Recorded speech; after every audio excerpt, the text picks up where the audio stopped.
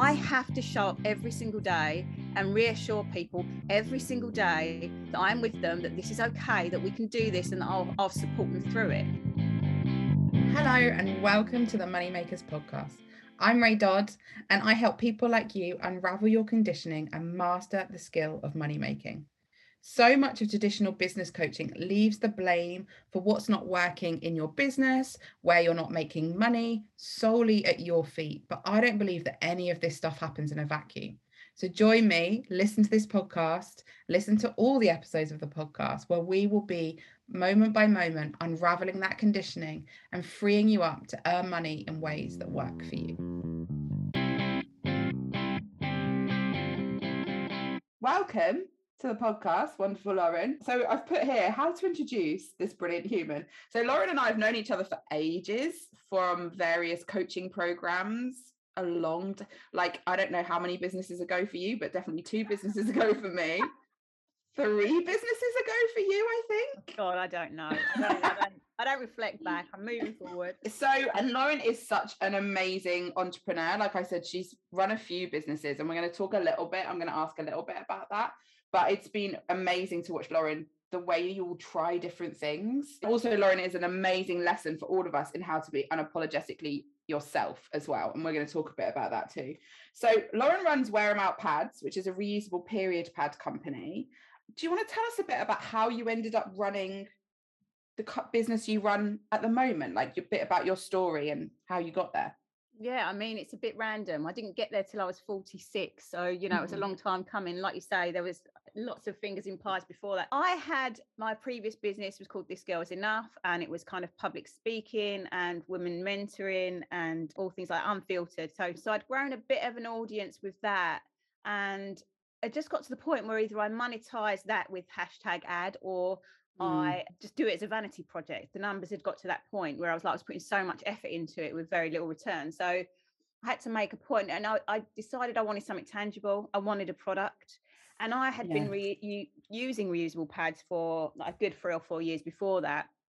But I didn't see them in the mainstream. I didn't see my friends talking about them. I felt a bit weird wearing them and everything. So I thought there's an actual massive gap in the market here for bringing this to the mainstream as a viable product for your periods. If you were eco-curious like me, I'm not an eco-warrior by any stretch. I'm eco-curious. I like making offsets where I can. And for me, the pads personally had been such a huge shift environmentally for me that I decided I wanted to bring a pad to the mainstream that they could relate to and that they would be talking about and that there'd be a buzz around. So that's why I've done it. Yeah. Bit naive. Yeah. Can you tell us a bit about that? What didn't you realize, like, launching that business? Well, it started off with me saying to my friend, I've got this idea. Look, I wear them. This is what I wear. And we drew it on a piece of paper. And I went to the local craft centre and picked up some pale blue spotty fleece fabric and said, make it out of those, make them on your machines at home. And that's where it started. And she took it and she said, oh God, it's broke the needle on my machine. So I thought, I'm going to actually have to get a plan together here. And then it just kind of snowballed. I got a designer, so they were designed by someone professional, not just me drawing it on a little pucker pad. Yeah. And it kind of snowballed from then. Then it went on to finding a factory and sourcing fabrics. And I couldn't. When I say naive, manufacturing a product is like next level business. It really is. The logistics of working with that many supply chains, because we use a lot of different fabrics and there's a lot of different components to the pad, so you've got to get them all in sync and make them land to the factory at the same time, and the factory to keep your stock levels. I mean, it's just wow, it's a lot. I don't think I could do it, My husband does it. I don't do it. Oh, really? I'm telling you now, this business would not have got to where it was if I was doing it on my own. I would have given up a long time ago, because that's what I do. What is it do you think about? So do you think that's the difference? Because I've made no secret of the fact that before starting my coaching business, I was very much at first it was like, I'm going to do this, and I would barely even start the business. And then when I became a hypnobirthing teacher, that was the first time I properly did it. But then obviously I moved to coaching, and it was finding my thing that did it. But what was it for you that led you to stick at this Because is this the one you've run the longest of your Yes. businesses? Yeah. And this has been the most successful. Yeah. I think it's because it's product based. Right. Because you have to have such a huge financial investment to buy the stock in the first place. And then once you're on it, people are ordering, and they're ordering before you've got the stock. So you have to keep reinvesting. There's no break point where you go, actually, let's just calm down and just not, take a break. Like if I wanted to stop this business today, I've got probably 2 years of stock on order. I have no way out, Ray, is what I'm saying. I'm stuck. Believe me, listen, we launched in February 2020. We launched just before lockdown. The whole thing started. And lockdown year for us was just ridiculous growth, like absolutely unprecedented. So to be able to navigate that and homeschooling and the fact that we're all stuck in our homes and the head fuckery that brings and all of that, the amount of times I'm like, I'm done. But we invested £38,000 of our own personal money to start and to bring this brand to market and have our first lot of stock. And once you get into those figures of your own savings, especially because the majority of it is my husband's, I can't then just go, oh, fuck it, I'm not doing it anymore. I have to. And it's been good for me because the patience I've had to learn and the resilience and the strength that's come from that. But I still do have probably about 4 days a week where I'm like, I'm done. I'm not doing this anymore. It's too much. And so do you think that's been helpful because you have to like sort through your own shit? Like you can't run off from it. I'm not saying that that's what you did before, but like, I know I have that tendency to be like, I can't. And in a service-based business where the overheads are less, I can't do it so much now because I've got a team. That makes it much harder. But you can kind of hide from yourself more maybe in that sort of business in a way that you can't in your current 100%, business. 100%. Also factoring in, the product that we've brought to market is a really, really tough sell. We're talking about periods. We're talking about the environment. We're triggering a lot of people. We're talking, we're in the transgender community conversations. There's a lot of nuances to just the product that we bring. So to sell a product with so many attachments emotionally and physically that people have to overcome before they can step into this world. I have to show up every single day and reassure people every single day that I'm with them, that this is okay, that we can do this, and that I'll support them through it. That in itself brings so much pressure. But I also know that if I don't do that showing up, if I let the imposter syndrome get the better of me, or if I let my stupid inner child kicking out saying I don't want to do it anymore take control, we will not sell anything. The days where I have done that, there's been times throughout the last 2 years where I have been like, I cannot show up this week. I just can't do it. And our sales absolutely nosedive. Yeah. I have to be present. I have to be using my messaging all of the time across all of the platforms, doing everything that I can to kind of break down so many taboos and stigmas and to get the message across that it's not that big a deal. It's the tough blood. It's just blood, guys. Yeah, right? I mean, come on now. Yeah, I'm sure I've mentioned my period a few times on my newsletter, but I remember mentioning it once and getting the most unsubscribes I'd ever had. And I was like, are you like, seriously? Yeah, you'd be surprised. You would be surprised some of the issues that people have to overcome. And it'll be things like I get thrown sometimes. I had a message yesterday from someone and she didn't want them hanging anywhere in the house to be seen to dry. So there's so many different angles that people are going to have issue with it. But it's all psychological, and it's all because they've got to step away from what they trust and what they feel secure in and what their peers are wearing and all of that. There's so much psychological shift. So if I was just knocking out printed t-shirts, I'm sure the sales element would be a little bit easier. Yeah. So interesting. I saw a TikTok the other day because I use a cup, like not a moon cup, but a similar thing. And a menstrual cup, and I saw a TikTok of somebody whose partner thought it was a shot glass. Oh God! And they were like taking like a vodka shot, and their person was probably like, "That's not a shot glass." Oh, nice! Love it. And one of the things I love about all of the businesses you've run, but I particularly love it in this one because, like, when it comes to service-based businesses, people are used to seeing somebody as the face of it.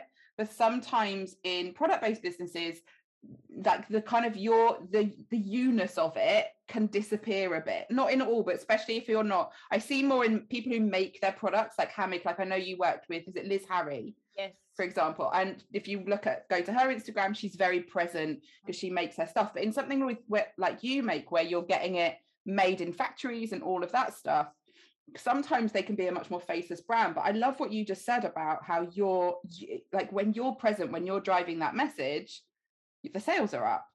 What is it, do you think, about people not just like knowing you as in your face, but also getting a sense of who you are and your kind of the unapologeticness of you that helps the brand itself? You know, don't get me wrong, when I started this brand, my goals were big. I was like, I want to be the #1 brand in the world. I want to be the face of reusable period pads.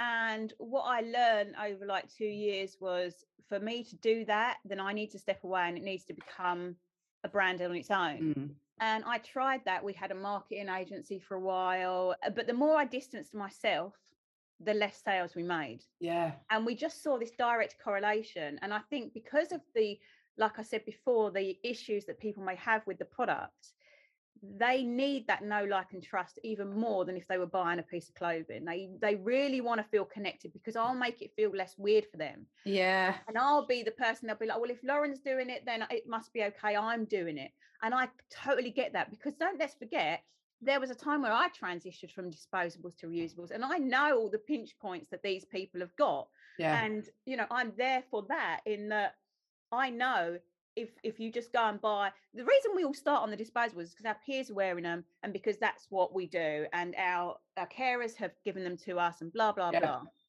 The thing is with reusables is, because it's so much more of a personal, intimate product, you've got to get up close with your period blood and all this business. A faceless brand isn't going to be enough to convince someone to do that when the other options are still available. So I have to, you know, I have to build their trust, that they can trust that my product is going to work for them. Yeah.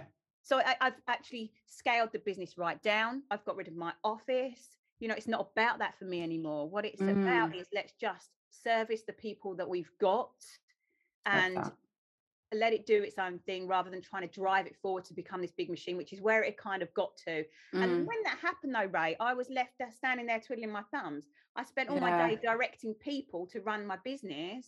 I wasn't actually in my business. So it felt very unaligned to me. Yeah. Not where I started, and it's what I thought I wanted, but we learn these lessons, don't we? It's not what I want.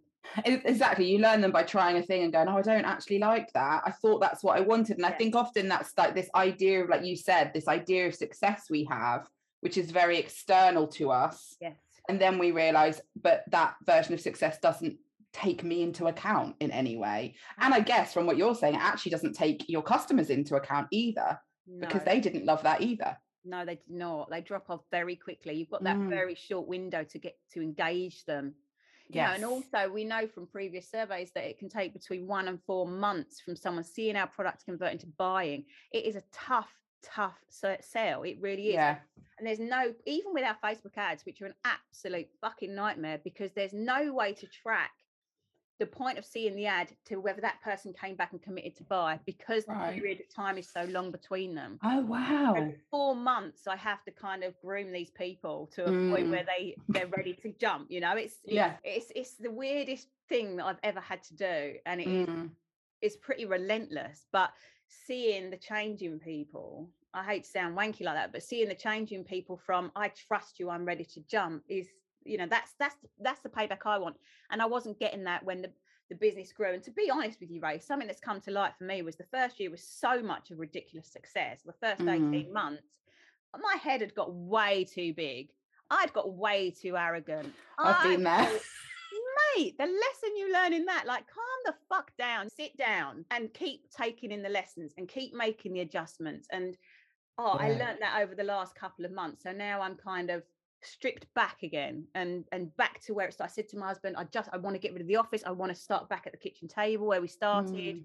We've still got a distribution center because that just makes more sense financially and practically. But I want to bring the business back to a hobby stage where I was enjoying it, and it's worked. Yeah, I was going to say, and has it worked? Have you seen a difference? For me, yes, because I feel much more driven again. I feel much more connected again. And if you lose that connection, what's the fucking point? You're just getting up and going through the motions. And do you think so when things were like, when you had that bigger kind of thing going on and things were feeling like they weren't, like things feeling like they weren't working, did you know that was why, or did you start to make up like stories of like, oh, people don't like what we're doing anymore, people aren't wanting this? Like, did you realize straight away, like, actually, this is something that I need to shift within the business itself? Or did that kind of like wider story shit kind of start to tunnel its way in? Well, again, with a product-based business, cash flow is king. And when you don't make the sales, you can't grow, you can't order more stock. So you get stuck in a real vicious cycle of, we've got no money coming in, so we can't order more stock. And then it all starts to crumble. And it kind of had got to the point where, so we grew so quick that we started investing money in other areas. So the cash flow was being spent in other areas of the business rather than stock. We need stock, right? So I had to make some big decisions, and that was to let people go. But also I knew that I needed to take this lesson on board. I needed to start looking at myself again. I knew I felt like I had got too carried away, too swept up in the speed at which it grew. Yeah, and I just had to be honest with myself and just say, Lauren, this isn't working for you. I was resenting every part of the business at that point. Yeah, I really hear you, because my business, I've done that a few times. I still haven't learned the lesson. Oh no, come on, right. But I do. It's like an ego thing for me. Like, so we can just, I will go, oh, I'm not going to have to deal with that sort of problem anymore. I'm not going to have to deal with that. And then find myself going, oh, I'm dealing with that again. And I wonder if I had been sort of, it's not a humility thing. It's like, it's just an ego. It's an ego thing. Like you say, it's like, if I hadn't thought I was beyond certain things happening to me, if they would have happened.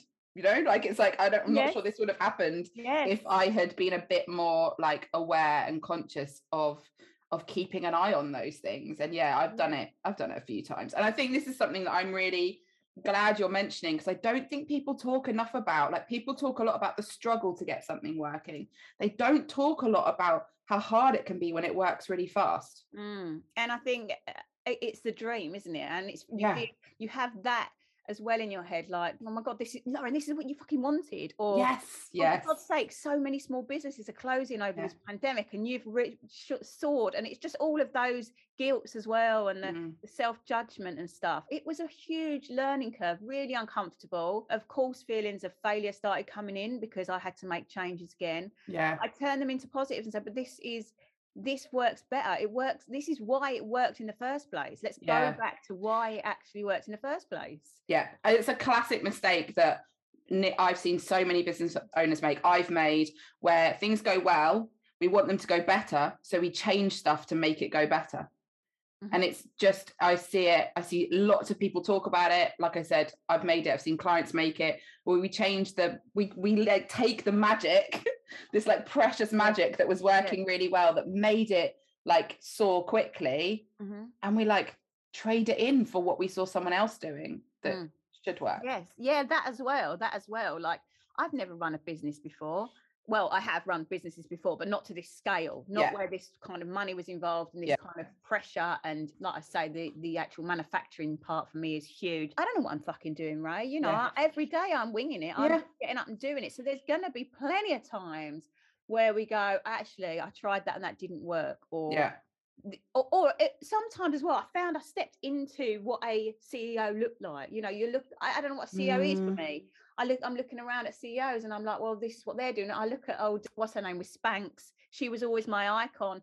And I'm Sarah Backley, and I'm like, but I'm not her. And I don't want to work all day, every day. I want balance in my life. That's something I learned last year. And if that means like the business has to go in a different direction, then I'm okay with that, because life goals, it's not just about being Spanx. It's also about being Lauren and having what I want in my life. So absolutely. I love that. Absolutely. So what would you say to the Lauren, like, let's say last year, what do you wish you'd known? Oh, do you know what, Ray? I was in such a bad place, but towards the end of last year, I was shutting. I was done. I was like, whatever stock we've got on order, I'm done. I was in such a bad place with the feelings of failure, or the feelings of I've got it wrong, or I don't know how to make this better. And just feelings of like, I don't know what the fuck I'm doing here. This is madness. And because it was such a stark contrast from one year to the next. And now looking back, I can see what happened, and I can see why it changed and all of that. But I had to go through this. I was saying to Jem, I'm not doing another day of this. If I could have shut it down that day, I would have. Because it was taking over absolutely everything. The fact that me and Jem, my husband, work in the business together as well. We are together 24/7. He's at home the whole time. Every decision I want to make, I have to pass through my husband. Can you imagine? I mean, no. I mean, I'm the major shareholder, so I have final say, but there is always going to be that, I've had this idea, and I'm going, well, we haven't got the cash for that, and me like having this childish tantrum. So it got to a really bad place. But when I decided that I was going to take all pressure off, drop all shackles, take it back to where we started, oh my God, I bloomed again. And I feel as excited now as I did when we first started it. So I think that's amazing. This steady pace works for me, and it's not for everyone. You have to find your own pace and your own, what's important to you. But this steady pace works much better. And there's something in that, I think, for people who are listening as well, because not like I have, obviously I could close my business if I really wanted to, like we could take steps to do that. But like you, different to you, but like you, I'm the breadwinner. So if I close my business, where's the money coming from? Where, like, how, like that, it's not an easy, That's a lot of pressure, right? It's a lot of pressure. It can be, especially because I think in different ways, but 2021 was, and I've talked about this on the podcast and all sorts of places, it was really hard for me. 2020 was my best year in business ever. I doubled my income and tripled my profit in 2020. It was an amazing year. 2021 though, right. like, nope. Maybe something happened in 2021. I think we all hit a resilience wall. I think we were all at the end of our tether. I think so. I think we had to feel how to learn to live with this new chaos, because we're all expecting it to end at some point. We had this false hope that 2021 it would all come to an end, and it just kept bloody coming, didn't it? It just kept bloody coming, and we hit a wall where it was like, I am absolutely done. I cannot take any more. And now I feel like I've got into this comfortable state of, I mean, we're just off the back of COVID, all of us. We've been locked down for like 2 weeks, but I feel like, okay, we're going to just live with this now then. And that takes a bit of the ease off, I think. I also think there's an element of which you can't, like, for me, 2020 was like loads of adrenaline. What am I going to do? Like, again, main breadwinner. So like, is the pandemic going to take away my family's earnings? What are we going to do? And I kept watching the government like announcements. Nothing came out for limited companies. So I was like, well, they're not helping me. I have to make this work. And I also think online businesses benefited because people were driven online, which was great. But in 2021, everyone was like, blah, so over being online. And I was too. Like, I was like, oh my God, like, I can't carry on with this. But there's only so long that most people, unless there's a mental health something going on, can be fed up and like that. Like we reach a limit of like, you know what, I don't want to live like this anymore. I don't want to feel fed up. I don't want to feel stuck. And so, but that's just the way humans do. Like, if I look at it, it makes perfect sense. And my kind of renewed energy came like end of November, I think. I started to be like, oh, you know what, I can feel myself coming back. This is all right. Interesting. It's interesting. How did you cope through 2021? How did you drag your sorry ass through that year? I just had meltdowns, lots of therapy, lots of turning up to therapy or coaching and going, I need to talk about the same thing again. I still feel like I still don't feel this. I still feel like this about myself. And like being embarrassed and being like, this is what I do. This is my job. And I cannot drag myself out of it. Such modeling behavior that you went and sought out all that help. And it's really interesting. It's really, I think, actually, I can't think of the word, but it's comforting when you hear a coach say that they go and get coaching, they go and get therapy, because it's much more relatable than a coach say, oh no, I've got this, I've got all my tools, I'm locked down. So I think it's great that you go and get yourself help. I think it's such a red flag when people say that they've got their shit sorted. Who has? Come on now. Yeah, exactly. Like, people say that to me all the time about money. They're like, I've done my money work. And I'm like, no, you haven't. No, you haven't. No. It's ongoing. I haven't done my money work. I do my money work, but I have not done my money work. So I think it's that, like, there's such a, like a, it's a red flag, everybody. Yes. The And no, coach. everybody, we are complex human beings. Nobody is, but we're all flawed. And I think one of the things that was hardest last year was that you can't make the breakthrough come. Like, you can't force it. It comes when it comes. And sometimes, and it sounds like for you, it came through circumstance. Like, these things are happening. I have to make some decisions. For me, it just came with time passing. Yeah. Like, and I did, me and my husband, like, fully honestly, we did have conversations where I was like, I think you're gonna have to go and get a job. Like, because not because necessarily the business wasn't making money, although there were elements of that, but more because I was like, I'm not sure I can cope with the pressure. I'm not sure I can do it. But that didn't last very long. That lasted honestly about 2 days. And then I was like, you don't need to get a job, it's fine, I'm over it. You were back. I've got it.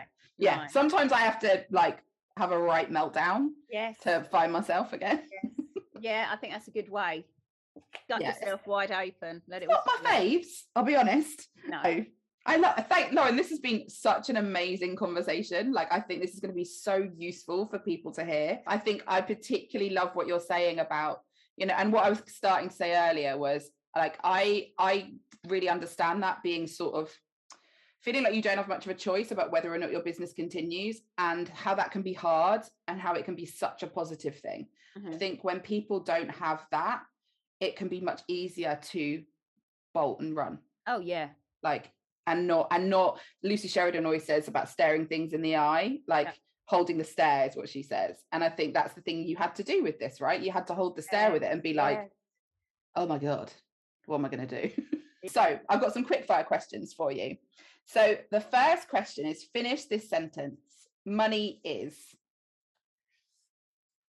Oh, if I'm brutally honest, and I know that this is a bit, I would say powerful. Is it? I think that's the right thing to say. Super powerful in good and bad ways. Yeah. Okay, because some people are like, oh, money doesn't mean anything. Money can't buy you happiness. Blah blah blah.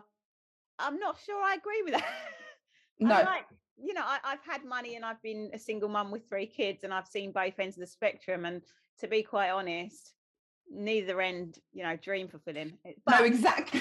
But it does take the pressure off, and you can have a holiday. So I appreciate money, but I think it holds a hell of a lot of power. Absolutely. I'm going to do a post soon that says money can't buy you happiness, but it can buy you therapy. So exactly. It's really hard being really unhappy and having no choices and no places to go. Yes. And definitely if you're unhappy and you can't buy food, it's much worse. Definitely makes you pretty shit. Yeah, exactly. Okay, and then the other questions are less. Oh no, one other question that's more on that theme is, what is the best like business or otherwise book you've read lately? Ever? You know what? I'm going to throw it right back to Jen Sakiro. What's her name? Sakiro? Sarah? I don't know. One of those words that we don't say out loud ever. Yeah, Sincero. One that sticks with me always, and it's a little bit. Is the you're a badass. Yeah. Not so much you're a badass at making money. That one didn't talk to me as much. But the original one with the yellow colour, yellow cover, stayed with me. You are a badass. Simple, straightforward, and super unapologetic as well. Super like, just she's a bit of a like kick up the arse, isn't she? Of a like, just fucking do it. Just do the thing. Yeah, I love that. That was I can't think of anything more highbrow at the moment, I'm afraid. Don't worry. But I like that one. And then, if you could only eat one food for the rest of your life, Lauren, what would it be?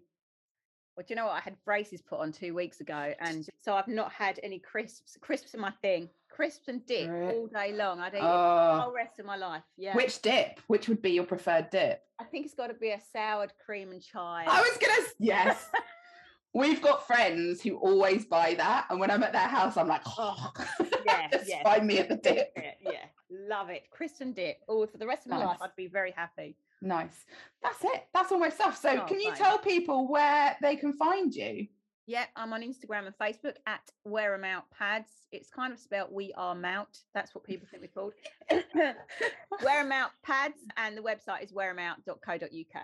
Nice. And you do collaborations with designers and stuff, don't you? Sometimes there's limited editions. We had Emily Brooks for our first one, which was absolutely insane. The Fierce collection was, oh my God. And currently, like you say, we're working with Liz Harry. There's not got many of those left now, though, because once those limited ones go, they're gone forever. Okay. So, I love that. I think that's such a good thing to add into a business like yours. I think it's that's the sort of thing that gets my attention. Absolutely. yeah, I like I always that. go, oh, what's that? Yeah, totally. Well, thank you so much, Lauren. And I really hope that everyone enjoys this conversation as much as I did and gets as much out of it as I did, because I thought that was absolutely amazing. Thank you. Oh, thanks, Ray. Good to see your face, babes. You're welcome. Right. So yeah, thanks for listening to this episode, and I'll see you all soon.